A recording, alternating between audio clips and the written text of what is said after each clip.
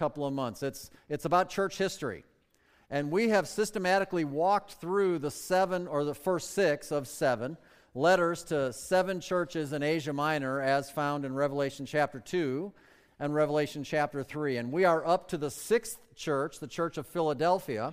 We covered it last week, and we saw that the church in Philadelphia, which covers roughly the time period from about 1500 AD to about 1900 AD, is without question the greatest era in the church age that has ever been or ever will be for the church age.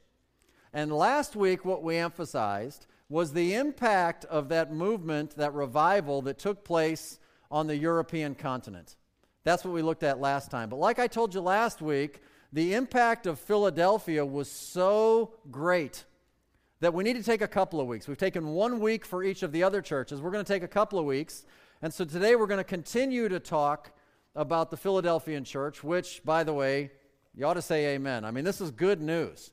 The other churches had tough times. We learned of some very difficult circumstances and situations that our brethren had to live throughout the centuries.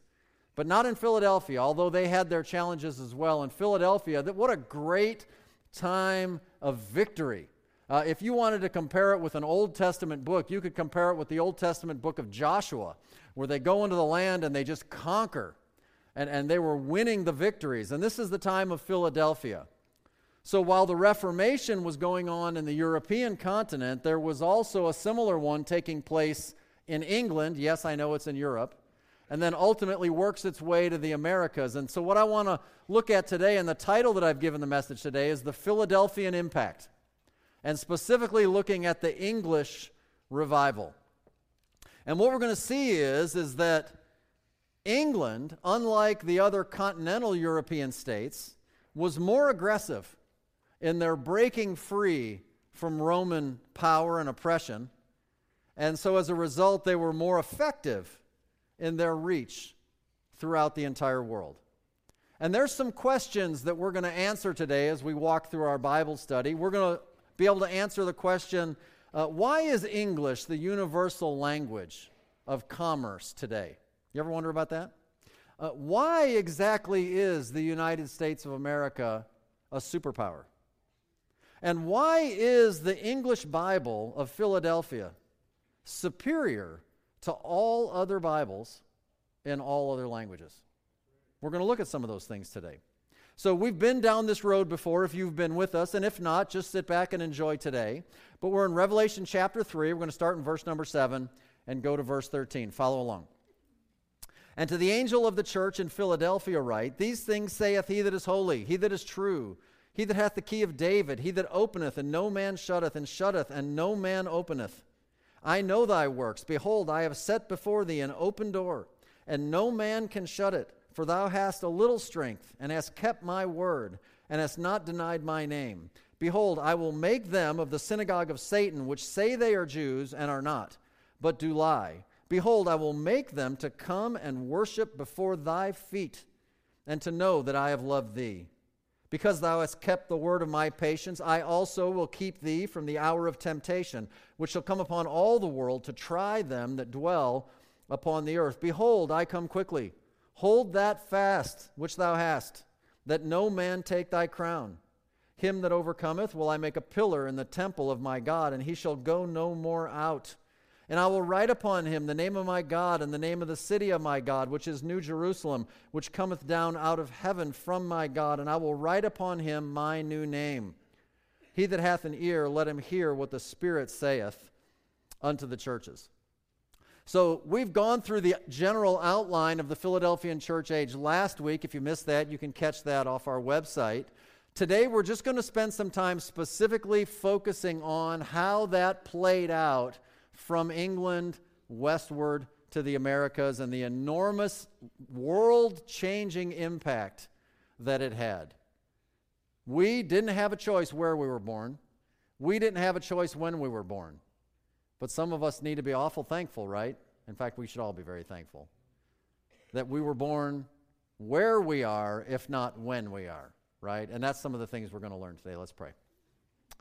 Dear Heavenly Father, as always, we come before your holy word understanding that it is perfect and pure and preserved. And Lord, we desire to hear from you today, and so we pray that you would take your word and you would take these events of history that are documentable fact, and that you will help us to connect the dots. You will help us to see your otherwise considered invisible hand working behind the scenes, using your people, preserving your word, and taking it to the ends of the earth. Lord, what a glorious time, what an encouragement it is for all of us to know that there was a time when there was a great multitude of believers that actually believed everything you said and took it seriously. May we be people like that even today. Amidst the trouble and difficulty and resistance that's all around us, may we be Philadelphian. We love you, Lord Jesus, and we ask these things in your holy name. Amen. Well, there's several things we need to look at, and before we actually get into the issues of Great Britain and the work of God in those areas, we're going to see the impact starting with point number 1 in your outline, the Philadelphian impact on Rome.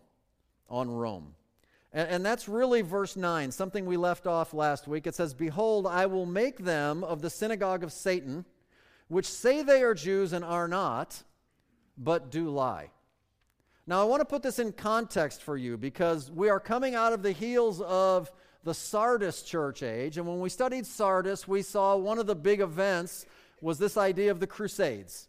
And the Crusades, much of which had to do with conquering Jerusalem, the idea that they wanted to take from the Islamic states the control of Jerusalem, right? The place where Jesus Christ will ultimately return and sit and rule this planet for 1,000 years. And Rome decided they wanted charge of that. And so they attempted to take over Jerusalem with military force. They desired, as spiritual Jews, as they would consider themselves, that they would inherit the Jewish physical land grant that was given to Abraham and his physical seed. This is a group of people in the Roman Catholic Church that have parishioners that for a time during this time of history, they were to come and to bow before the Pope and actually kiss his feet. So in the context of history, as the doctrine of Philadelphia is played out, the Roman Catholic Church is the synagogue of Satan. That's who he's referring to. They say that they are Jews, and they are not. They lie. So the way that played out is what is referred to, and this is also in your notes, the Roman Catholic Counter-Reformation. The Counter-Reformation. You could consider the events of history, and I do this frequently, like a chess match, where God moves. And God moves first. And we saw the works of Martin Luther and John Calvin and the different reformers in Europe from about 1517 to about 1550. But then Satan is going to have a counter move, like the black pieces on a chessboard. Satan is not the one who initiates. He only counters, right? And so he has a counter-reformation, and that's literally what it's called if you want to research it. And that was from about 1540 to about 1600. And what happens basically is you have the synagogue of Satan who kind of gets backed into a corner and decides, man, I gotta fight back. This Reformation thing is really getting traction. I've got to fight back. And so there's 3 main ways in which the Counter-Reformation took shape. And arguably the most important is the first one, and that's educationally. Educationally, with the development of a group called the Society of Jesus. The Society of Jesus was developed in 1540, where Satan, otherwise known in the Bible as the angel of light, right? He counters with an intellectual crusade against the heretics. Now, we know by now who the heretics are. If we were alive then, we would be considered the heretics, right?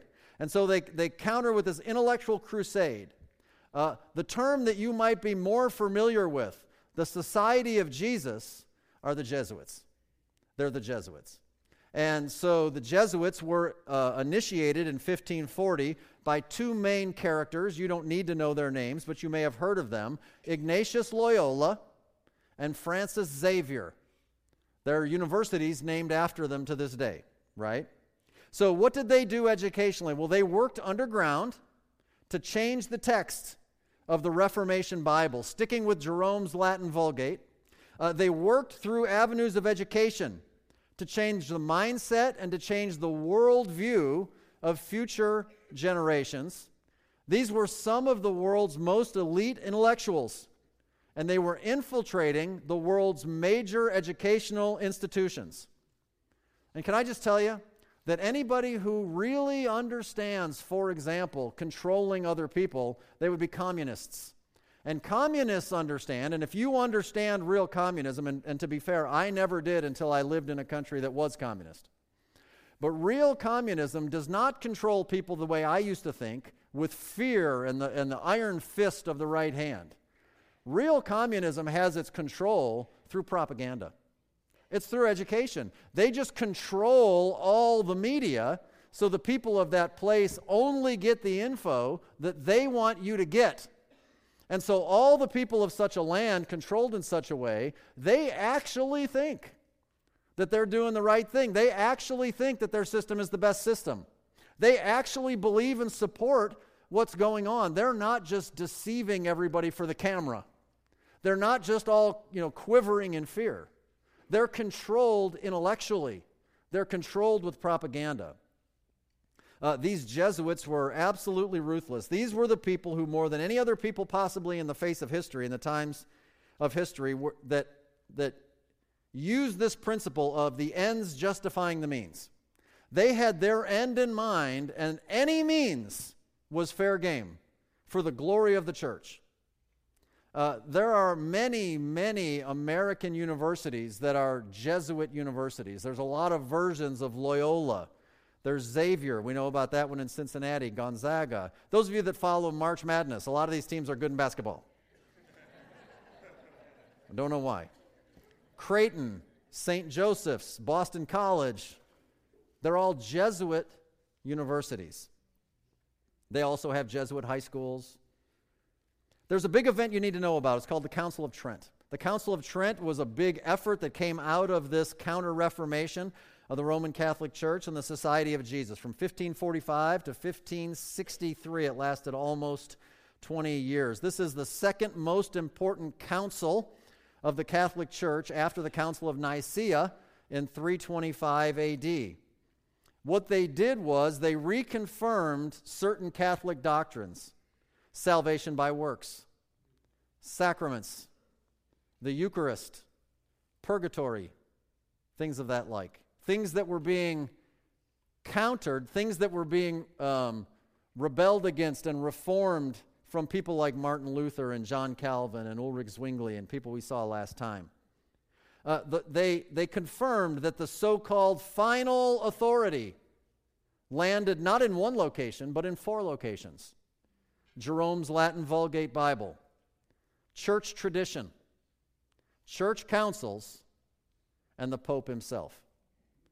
How you can have 4 final authorities is beyond me, but that's what they said. The Pope is to be obeyed implicitly by all on earth without question. They pronounced over 100 curses against anybody who was a Bible believer. And you need to know, friends, that not one of those curses pronounced against Bible believers has ever been rescinded to the present day. Not one of them. They established an index of banned books, books that were forbidden to be read by the people. Of course, on the list of books that were banned would have been all of the Bibles that would have come from the Antiochian line of Bible manuscripts. By the way, all Roman Catholic clergy and all Roman Catholic converts must swear allegiance, or alliance, to the Holy Council of Trent. But, to be fair, there's probably less than 1% of practicing Catholics in America today that even know what that says. So your friends, your neighbors, nice people, friendly people that are a part of a Catholic church, they probably don't even know these things. And the information that we're giving to you in this series is not to attack people. I've said this before, I want to say it again. It is a system that is set up to counter the true biblical system. And good people are deceived by it. But the fact of the matter is, whether a Roman priest really gets it or not, in order to become one, he has to swear allegiance to the Council of Trent that officially declares all of these things which we could easily prove and have proven to be non-biblical nonsense.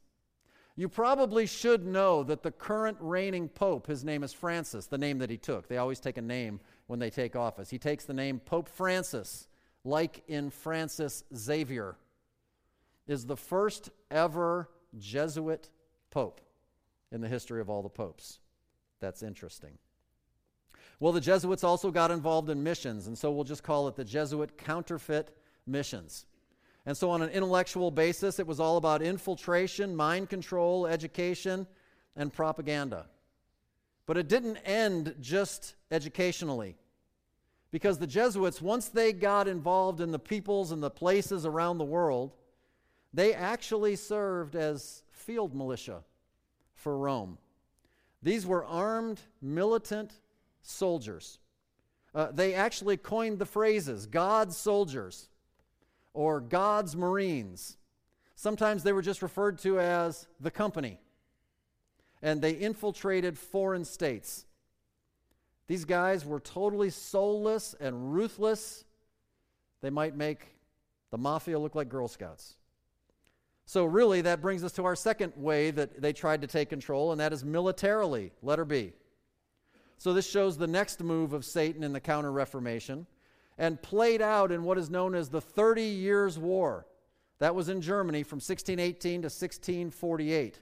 This was a war that was ignited by the Catholic Church in order to reclaim Germany as a Catholic state, not a Protestant one.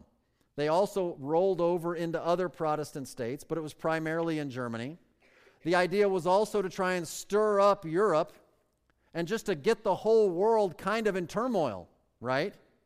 It began almost exactly 100 years, 101 years after Martin Luther's 95 Theses was nailed on the church door in Wittenberg, Germany, which began the Reformation.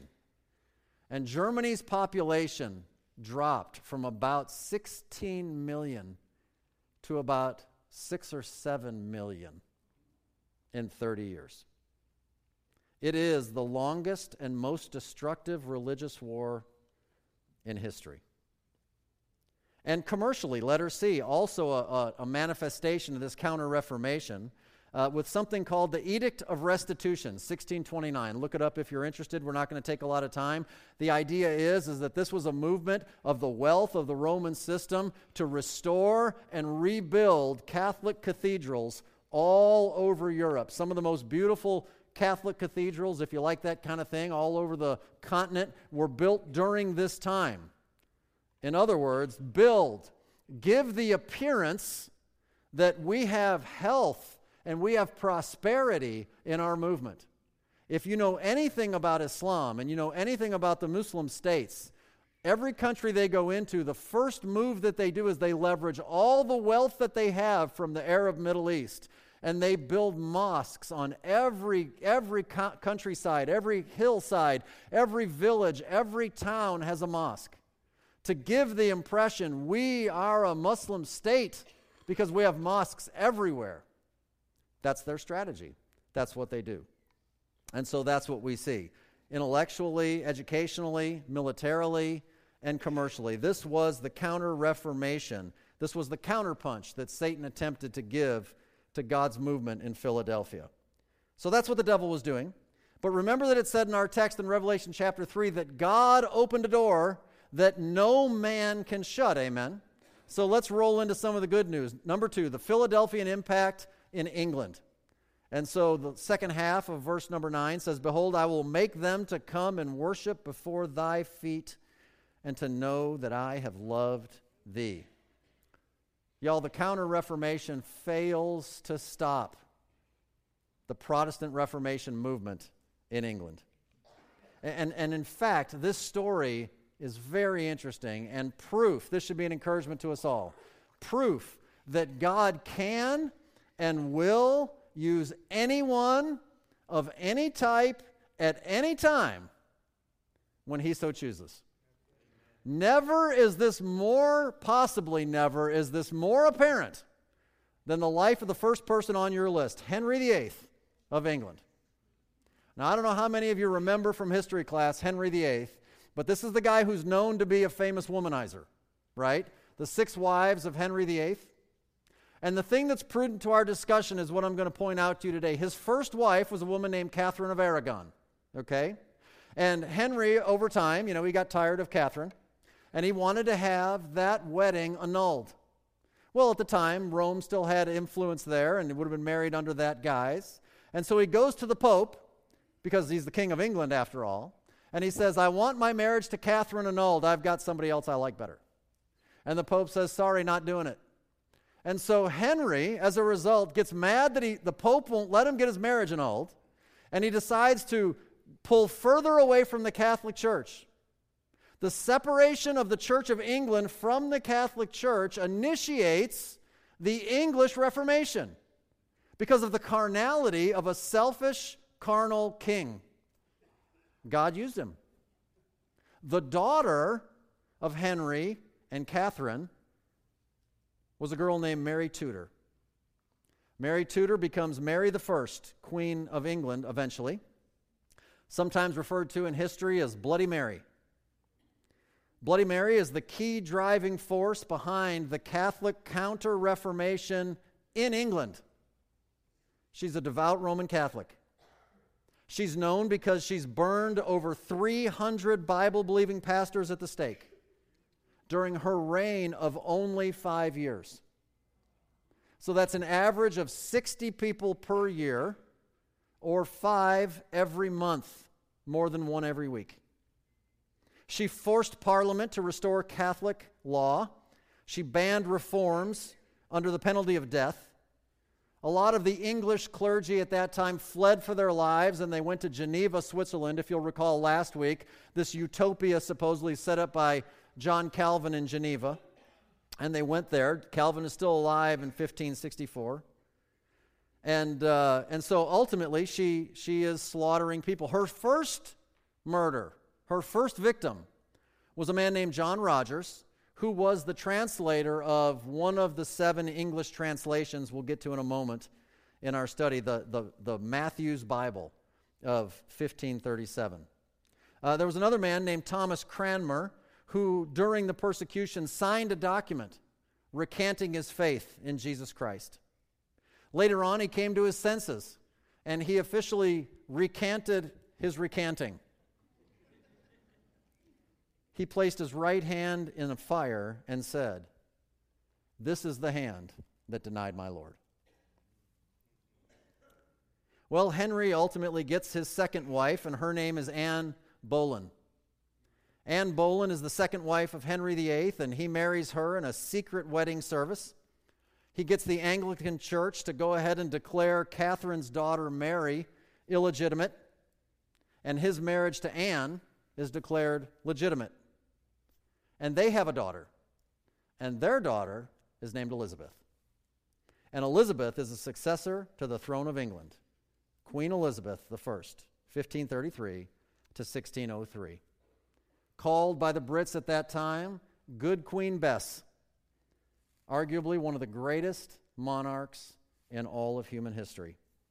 In 1558, she ascends to the throne of England on the death of Bloody Mary, and she reigned for 45 years, a devoted follower of Jesus Christ, a Bible believer, opens England to the gospel, presides over a true, and here's the key word, complete Reformation, unlike the rest of Europe, who had a partial Reformation and then kind of got sucked back in. In 1559, so she ascends to the throne in 58. In 59, she passed this law called the Act of Supremacy, her first year on the throne. The first thing that she does, the Act of Supremacy. What it does is it declares the monarch, the queen, as governor of the political state, and it leaves the church matters with the church. How many monarchs who have the control of all say, I will willingly set aside the church and leave the separation of church and state? I will leave the church to do the church's business, and we will do the state's business. That's what Good Queen Bess did. She sows the seeds of what we now value as the separation of church and state. 1563, Parliament passes 39 articles of faith. That would be as fundamental as any Baptist church statement of faith you've probably ever read. A little bit later, 1588, there was an attack on England. Of course, the devil's not going to go away lying down, just let all this happen.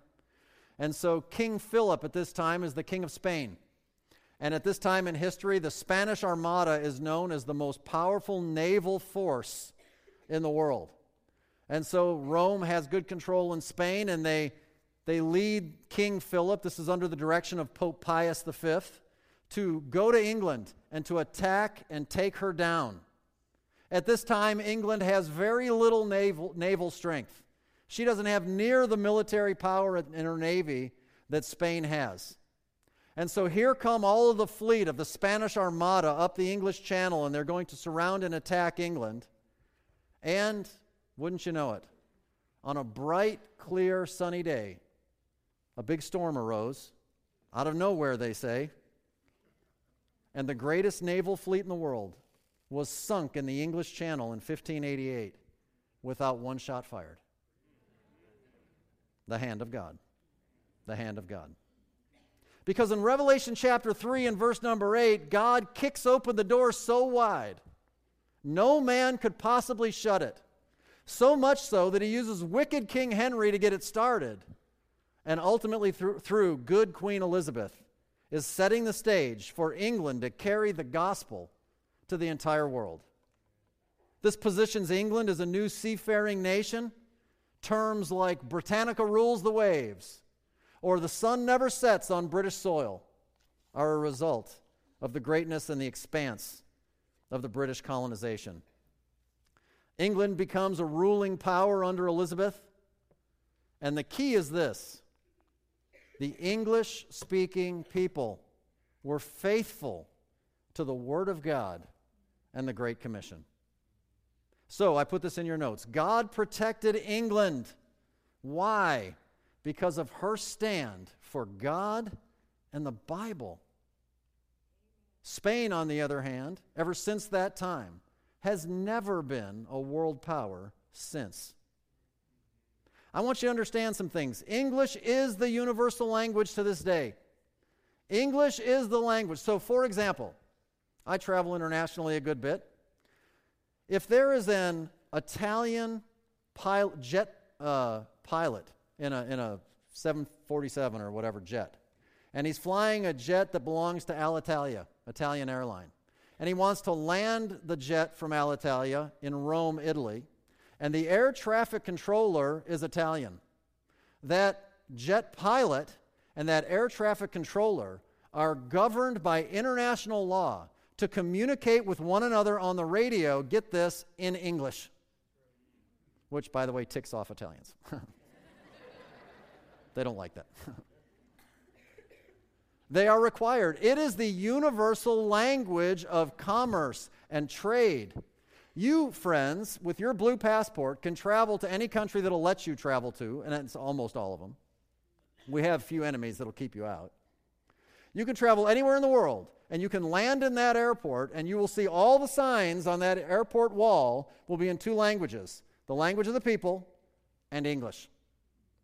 That's why Americans don't do well learning foreign languages. We don't have to. English is everywhere. It's everywhere. So English is the standard for language globally. English is also the standard for time and location. You know that little town of Greenwich, England? It's actually just a suburb of London. Greenwich Mean Time. Greenwich Mean Time is the time. What time is it? It's the time it is in Greenwich. That's what time it is. And wherever you live in the world, you're either in Greenwich Mean Time plus a few hours or minus a few hours, right? We are in the eastern part of the United States, Greenwich Mean Time plus 5.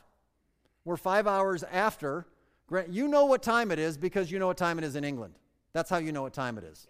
Also, zero longitude. All right, kids, you know longitude, latitude, right? Longitude is long, latitude is flat. You're just going to get that right on the test now. Okay, longitude, zero longitude. Where are you on the globe? Well, you know where you're at because it's your relation to England. England is the standard for language. England is the standard for time. England is the standard for location. Why? Because God blessed them. Why? Because they were faithful to God and His Word. That's why. Which came first, the chicken or the egg? Well, England's obedience to the Lord and His Word caused God to escalate and elevate that nation to reach the entire world. Is God biased? English is just better? No, no more than Israel is better than other nations. God just chose to use them. He just chose to use them. And that's what He did. If you took the time and looked in Ezekiel chapter 22, you'd find that God calls and seeks for a man, as He says, to stand in the gap. Well, there's a great evangelist, and we won't even have time to talk about him today, Dwight Moody, great American evangelist in Chicago, made this statement. The world is yet to see what God can do with a man fully consecrated to Him. Dwight Moody went on to say, by the grace of God, I'll be that man. But you know what? Martin Luther and Queen Elizabeth, they got pretty close. They got pretty close. It's said of the apostles, Paul, and the people that traveled with Paul in Acts chapter 17 and verse number 6 that, hey, these men have turned the world upside down. They had that testimony. You know, that's what English Christianity had. They were literally turning the world upside down for the gospel of Jesus Christ. How exactly did they do that? Well, that's our next point. Number 3, the Philadelphian impact on Scripture. The Philadelphian impact, I want you to get that, on Scripture. Verses 10 and 11 back in Revelation chapter 3. Because thou hast kept the word of my patience, I also will keep thee from the hour of temptation, which shall come upon all the world to try them that dwell upon the earth. Behold, I come quickly. Hold that fast which thou hast, that no man take thy crown. So God uses the Philadelphian zeal in England to establish His perfect Bible. You got to get that. The Philadelphian zeal, determination, enthusiasm, belief, fortitude, any of those things, all of those things, God took that and leveraged it to once and for all produce the Bible that will go all over the planet. This literally is the key of David spoken of in verse number 7. There's some people you need to know about. You need to know about Desiderius Erasmus. Now, the thing you probably need to know about Erasmus is that he was a Roman Catholic. He was a Roman Catholic language scholar. He was a brilliant man, and as you'll see through some of the things of his life, he probably wasn't considered the greatest Catholic ever, if you were to ask the church themselves. But in 1505, he translated the Antioch manuscripts into Latin. Know that the Catholic Church only used the Alexandrian manuscripts of Jerome. He translated the Antioch manuscripts of the heretics, right? In 1510, he wrote a book called In Praise of Folly. In Praise of Folly is a scathing rebuke against the abuses of the Catholic clergy. They probably weren't too thrilled about that. He never did really break from the Catholic Church, though, and he sought to reform the church from within, not unlike Martin Luther. In fact, he was a friend of Martin Luther, and it's Martin Luther that takes Erasmus's text to ultimately translate the Luther German Bible from the Antiochian texts. He was a brilliant language scholar. He taught at Cambridge University when a man named William Tyndale was his student. You need to know about William Tyndale. We'll talk about him in a second, but know this. The greatest contribution of Desiderius Erasmus is that from 1516 to 1535, he produced 5 Greek texts of the New Testament from the Antioch manuscripts. And the 5th one, the 5th edition, the final edition, is the basis for what we call the Textus Receptus, the received text, which is the underlining manuscript that translates into the King James Bible. William Tyndale, 1484 to 1536, he ends up going on to be with the Lord the same year that Erasmus goes on to be with the Lord. He's a brilliant, learned, educated scholar. I mean, everybody else's work in Bible translation is going to be based on the work that Tyndale does. Tyndale arguably can't be compared with anybody else. Tyndale was fluent, completely fluent in 7 languages: Greek, Latin, Italian, Spanish, English, Hebrew, and French. And they say so much so that each one sounded like his native tongue. In case you were wondering, that's really hard. He was moved to translate the Bible for the common man, the purest of motivations. He was run out of England under severe persecution, and he ended up fleeing to Hamburg, Germany, where he met some resistance. He ends up moving to another place called Worms, and there he finished 3,000 copies of the New Testament. He smuggles them back into England at great peril, and many of those copies are seized and burned. In 1535, ultimately, he's betrayed, he's arrested, he's jailed. While in jail, wins the jailer to Christ. Not unlike Paul and Silas, right? Acts 16. And before his ultimate execution by being burned at the stake, many of you may have heard his last words are his final prayer as he's being tied and they're lighting the fire under him. Lord, open the eyes of the King of England. Lord, open the eyes of the King of England. At that time of his execution, the king was King Henry. The king was King Henry. But you know what? His prayer was answered. The very first Bible published on English soil was Tyndale's New Testament. And ultimately, the King James Bible was published under a King of England about a generation later. That king is King James the First. King James the First of England, 1566, 1625. He was crowned King James the Sixth of Scotland when his mother abdicated the throne in Scotland in 1567. In 1603, he's crowned King James the First of England upon the death of Queen Elizabeth. In 1604, in January, immediately after taking the throne, James the First is petitioned by a group of Puritan believers for permission for a new translation of the Bible. And James agreed and ordered that a new, or in other words, final, translation of the English Bible be undertaken. This will be the final step in the English Reformation, the publication of one Bible that will go all around the world. You have in your notes the list of the translations, but before we get to those, let me just run you through. I want you just to listen. This isn't in your notes, and it's a lot of technical info. But I decided to read it to you just for information's sake. You can research this on your own. But I want you to understand the basic operational principles that the translators of the King James Bible used as they were translating their work. By the way, you can compare the operational principles of many new versions, and you won't find this dedication to accuracy, I promise you. Well, the Bishop's Bible, that was the one that was just before. That was the last one in existence prior to the King James. That was to be used as the basis and the starting point of this new translation. The spelling of the proper names was to remain unchanged. The division of chapters and verses was to remain intact. When a word could have multiple meanings, the preferred translation is the one with the most number of ancient authorities. The most number of ancient manuscript evidence.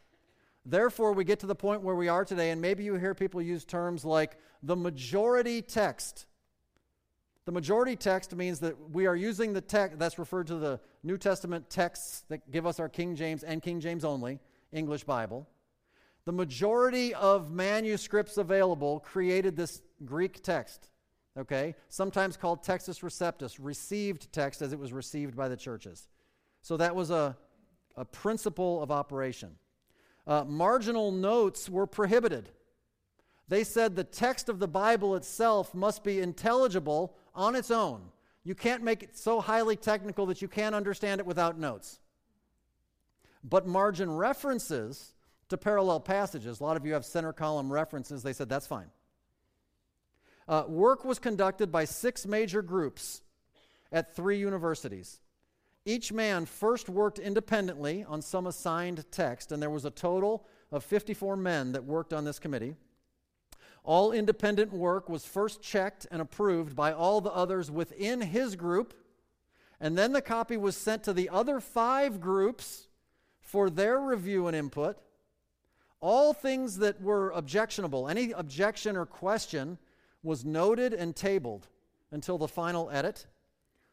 Every word was closely examined, cross-checked, and agreed a minimum of 14 times. All obscure, this is great, I love this one. All obscure or difficult passages, we got a few of those, right? Were sent out in a general letter to every bishop, pastor, and learned man in England for judgment and input. These were not just scholarly people that sat in an ivory tower and decided what we should have. They consulted with ministers who used the Bible every day in shepherding people and teaching the Word of God. And they got the input from people who were using it, y'all. How many of you have been to college? Raise your hand. How many of you have been to college and sat under professors who never one day in their life exercised what they were teaching? Yeah, me too. That is most universities, by the way. Occasionally you get somebody who actually worked in the field. Those are usually the best teachers, are they not? They understood that.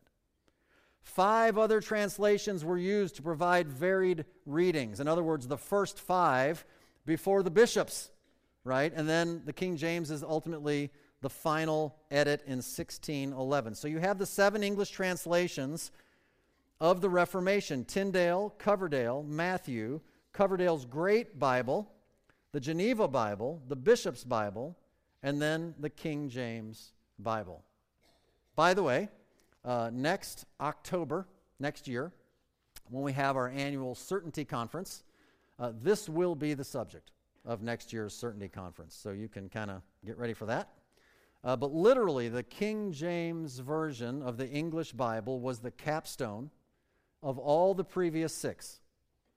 It's number 7. I'm just completing the class on how to study the Bible. The students there know full well. Number 7 is the number of completion. And that's what we have. Understand this. No proclamation or law was ever passed by the English Parliament approving the KJV. There's no government control whatsoever. Queen Elizabeth made sure of that. Notice this. No copyright was ever issued for the text of the King James Bible. No man profits monetarily from it. You can photocopy your King James Bible and give it to as many people as you want, and you're not violating any copyright infringement. You can't do that with any other Bible. Within 40 years of 1611, the printing of all the other versions in English, they just ceased naturally. Everybody understood that this was the authorized version. In fact, it was called the authorized version because it was just universally accepted by all English-speaking people. And the King James Bible ends up defining and standardizing the English language. And you know it still does to this day. So now when we read the verse of Scripture or the verses of Scripture in Psalm 12, 6 and 7, it kind of takes on a whole new meaning, doesn't it?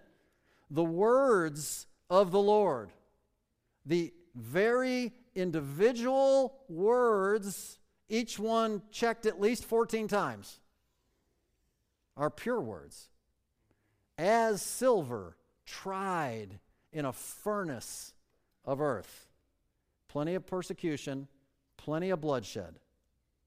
Purified, how many times? 7 times. You think that's a coinky-dink, do you? Thou shalt keep them, O Lord. English lesson. Them. What does it refer to? The words of the Lord. If you don't have a King James Bible, it won't refer to them, the words of the Lord. It will, thou shalt keep him, probably, O Lord, right? That's probably what your Bible says. Interesting that other versions don't preserve that verse that tells you that God preserved his word. Thou shalt keep them, O Lord, thou shalt preserve them, the words, from this generation forever. Friends, do all the manuscript evidence your little heart desires. There's plenty out there. Do all the arguing and thinking about it all you want, but you can't change the facts of history. Only Philadelphia is said in the Bible to have kept His word. Thou shalt keep them, O Lord, thou shalt preserve them from this generation forever. Let's cross-reference. Let's be good Bible students. Where is the word kept? Where is the word preserved? Is kept in Philadelphia, not Laodicea. Only the KJV English Bible was purified 7 times. Only the English Bible is the only Bible in use in the 17th, 18th, 19th centuries. It's the only Bible anybody had under their arm when William Carey and Adoniram Judson and all these people went all over the world during the golden age of missions, the open door that nobody can shut. More world-changing spiritual fruit has come from the ministry of this Bible than all the other Bibles put together. You can't deny that. Unless you just are a liar, unless you just want to ignore the facts. Don't confuse me with the facts. I've made up my mind. Its official title is the Authorized King James Holy Bible. The authorized, because it carries authority. Have you ever noticed that all English-speaking politicians quote from a King James Bible? Have you ever noticed that? That's odd, isn't it? King James, 9 letters. Holy Bible, 9 letters. Hey, Bible students, what's 9 the number of in the Bible? Fruit bearing. No more fruit than you can get out of this Bible. It's the King James authorized version. James. You know, James is a Jewish name. That would be the way the English-speaking people would say the name Jacob. The book of James in your Bible, the Apostle James, his Hebrew name is Jacob. Isn't it interesting that it wasn't, King William or King Henry or King Charles? It was King James that authorizes the work to be done. And he is a king. Because in Ecclesiastes 8 and verse 4 it says, where the word of a king is, there's power. Oh, I get it. There's historical applications. Yes, I understand. But where the word of a king is, there is authority and there is power. So Peter says in 1 Peter 2:17 that we're to fear God and we're to honor the king. We're to honor the king. Yes, it has governmental implications. Yes. But boy, isn't it funny how those words just kind of show up? Let me just tell you something. You could argue that the entire story of church history is little more than God's work in getting us this book right here. Because when it comes to God giving us His perfect word in the universal language of the end of time, this Bible, friends, God thought it. Jesus Christ bought it. The Holy Spirit brought it. And Satan fought it. To the tune of 80 million people slaughtered. So God thought it, and Jesus bought it, and the Holy Spirit brought it, and Satan fought it. But you know what? Praise God, y'all. I got it. I got it. And so do you. Because that's the Philadelphian impact on Scripture. You're not going to, is God doing that in Smyrna? No. Is He doing it in Sardis? No. Is He doing it in Laodicea? Come on. In Philadelphia, the church that kept my word.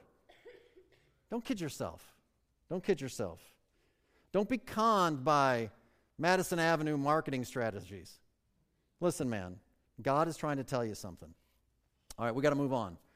Number 4, the Philadelphian impact in America. And man, this is good.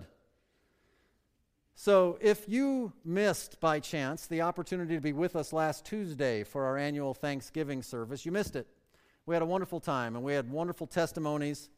It was a great time of worship. And I don't have time to recover the material I gave, but on Tuesday I spent a little bit of time explaining how this Philadelphian time was the time. It is the time of Philadelphia when the United States of America becomes the United States of America. The American continent was explored by some of the great explorers of the early days. So Christopher Columbus sets out from Spain, right, under the mandate of the king and the Roman Church to get the new land to ultimately propagate new crusades of conquering. And Columbus he's intending to come to North America. The wind blows him south and he lands in the West Indies. And the people that ultimately colonize America are pilgrims. They're Bible believers.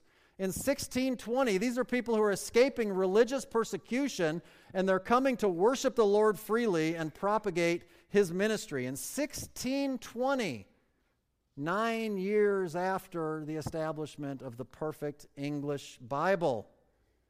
So the United States began with the establishment of churches and evangelists and evangelistic crusades. Man, them were the days, huh?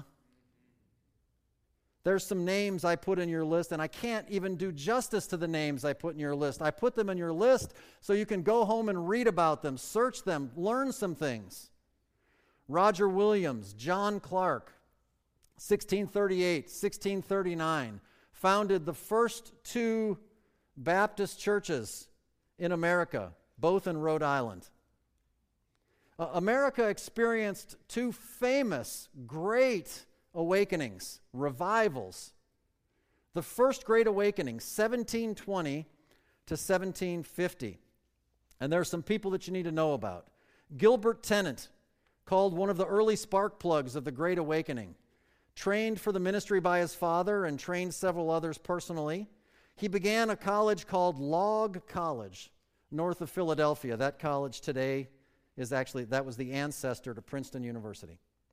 By the way, all the Ivy League schools, I don't know if you know this or not, all the Ivy League schools, Yale and Harvard and Princeton and Dartmouth and Columbia and all those schools that are in the Ivy League, they all began as Bible-preaching seminaries training people for ministry. Good luck finding Bible believers there now. I mean, there are some, but it's not the way the school's positioned, right? George Whitefield, perhaps the greatest pure orator the world has ever seen. Preached to over 30,000 people in Boston Commons, an outdoor park, at one time. Saw over 10,000 conversions in one meeting alone. He conducted seven separate campaigns throughout the New England colonies, a population of about 300,000 people, and so through his efforts and then the efforts of those after him, about 40,000 people are converted to Jesus Christ. That's over 10%, and 150 churches are started. As a result of these revivals, we get Columbia University in New York, dedicated to training pastors. Ben Franklin heard him preach in Boston Common and said, "You can hear his voice a mile away." Man, if I don't have this little microphone thing, past the fifth row, y'all ain't hearing me. The revivals sang the hymns of a man named Charles Wesley. And it was said that you could hear when the crowd sang Wesley's hymns, you could hear them 2 miles away. When he came to Boston, the local authorities met him and they said, "I'm sorry to see you here, Mr. Whitefield." And Whitefield replied, "So is the devil." His final words, recorded, "Lord Jesus," notice this, "I'm weary in thy work, but not of thy work. If I have not yet finished my course, let me go and speak for thee once more in the fields, seal the truth, and afterward come home to die." We learn about John Wesley.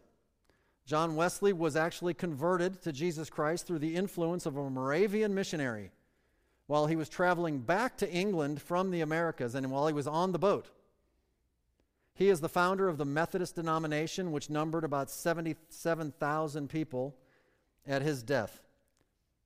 John Wesley traveled 250,000 miles on horseback to preach the gospel. People would tremble and shake under the conviction during his messages. He preached over 20,000 sermons and wrote over 50 books, and his brother Charles wrote about 6,000 hymns. Starting to feel a little insignificant? They burned him in effigy at Cork in Ireland. I mean, there's a guy you want to get mad at, right? There's a guy that you want to hate. David Brainerd. David Brainerd is a guy a lot of people don't know a lot about because he died at age 29, and he didn't have the opportunity to really serve much. He didn't have a lot of spiritual fruit in his personal ministry. But David Brainerd had the influence through his writings, and he kept extensive journals of prayer that motivated people like William Carey and hundreds of other missionaries after him. Don't ever view somebody else's ministry as a failure just because they might not have the number of people following them that you might think. Remember the deacon Stephen in the first church? And in Acts chapter 7, he preaches to the unrepentant Jews of that time, and what do they? They killed him. But who was standing there holding the jackets of everybody while they stoned him to death? Saul of Tarsus. You telling me Stephen doesn't have impact and glory and rewards forever? You're going to call his ministry a failure because he went out on one preaching crusade and he got killed and he was dead and that was it? Listen, man, God's keeping track a little different. Jonathan Edwards, he's the son of a pastor, graduated from Yale in 1720 at the age of 17. Oh yeah, but man's evolving. Dismissed from his church for insisting that all members must be born again. Kick that guy out. He's a revival preacher. He preached this famous sermon called Sinners in the Hands of an Angry God. You can read it. When he did, he read it, and they say in monotone. But people would grip the edge of the pews and chairs around them, afraid that at any moment the earth would open up and swallow them whole straight into hell. You see, the First Great Awakening started out targeting, in many cases, people who were already churched. But you know what happened? A lot of people got saved. You know why? Because not unlike today, there's a lot of lost people in church. There's a lot of lost people in church. I want you to note the dates, 1720 to 1750, because our country ultimately is now prepared for the American Revolution and independence from England in July 4th, 1776. That was just a byproduct of the movement of God and revival. Then we have the Second Great Awakening, 1790 to 1850. Large evangelistic camp meetings targeting the unsaved, the unchurched. Timothy Dwight, president of Yale University. By 1780, Yale was in deep apostasy. It didn't take that long. In 1802, Timothy Dwight began preaching in earnest the need for individual conversion at Yale. Imagine, the president of the university preaching the need for individual conversion at the school that was set up to train Christian ministers and has fallen backward. And approximately 1/3 of the student body gets saved. This spreads to Dartmouth University and from there south into Kentucky and Tennessee in a 3-year period. 10,000 people joined Baptist churches in Kentucky, and in 1790, the first Sunday school and mid-week prayer meetings are established in Philadelphia. There was something called the Haystack Prayer Meeting, where 5 people met to pray at Williams College in Massachusetts. And they called it the Haystack Prayer Meeting because when it would start raining, they just kind of ducked under a haystack to stay out of the rain. Out of that spawned missions breakout, and first 5 missionaries were sent out of America, including Adoniram Judson and Luther Rice. The American Board of Foreign Missions, the birthplace of American missions, came out of the Haystack Prayer Meeting. Charles G. Finney, pastor and revival preacher, centered in New York, Delaware, Pennsylvania, resulted in about 500 conversions. 500,000. I'm sorry. Leave off the 1,000. Makes a big difference.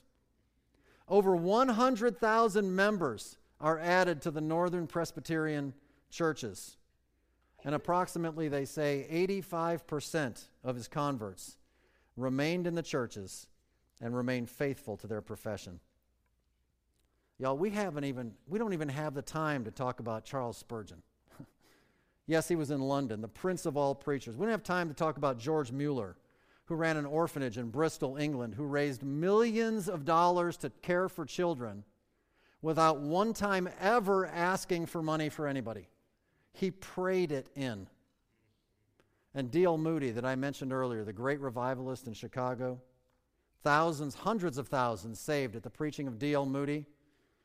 D.L. Moody's walking, as the story goes, he's walking down the streets of Chicago, and a drunk stumbles up to him. He says, "Hey, aren't you D.L. Moody?" And he says, "Yes."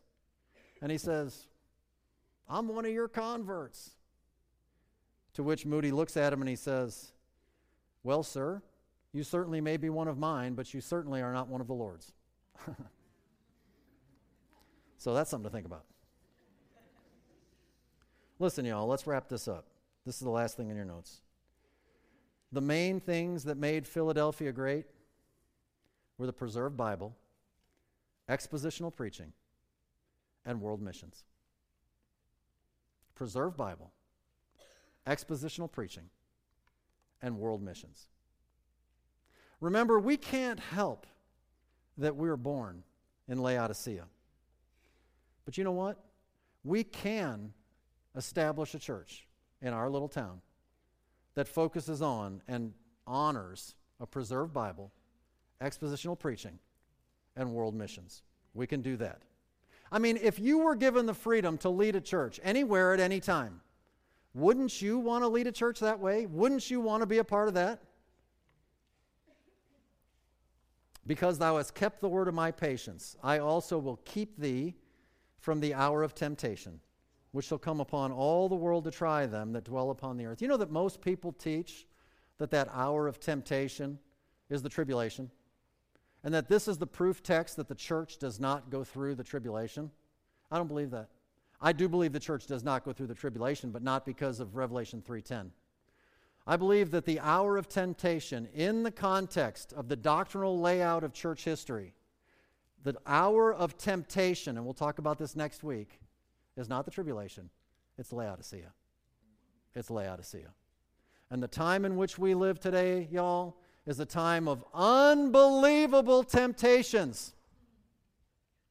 If I was just guessing, and that's all I can do is guess, I would say that throughout the course of this 1 hour sermon that I've just delivered, at least, I mean, this is a generous estimate, at least 10% of you have looked at your phone.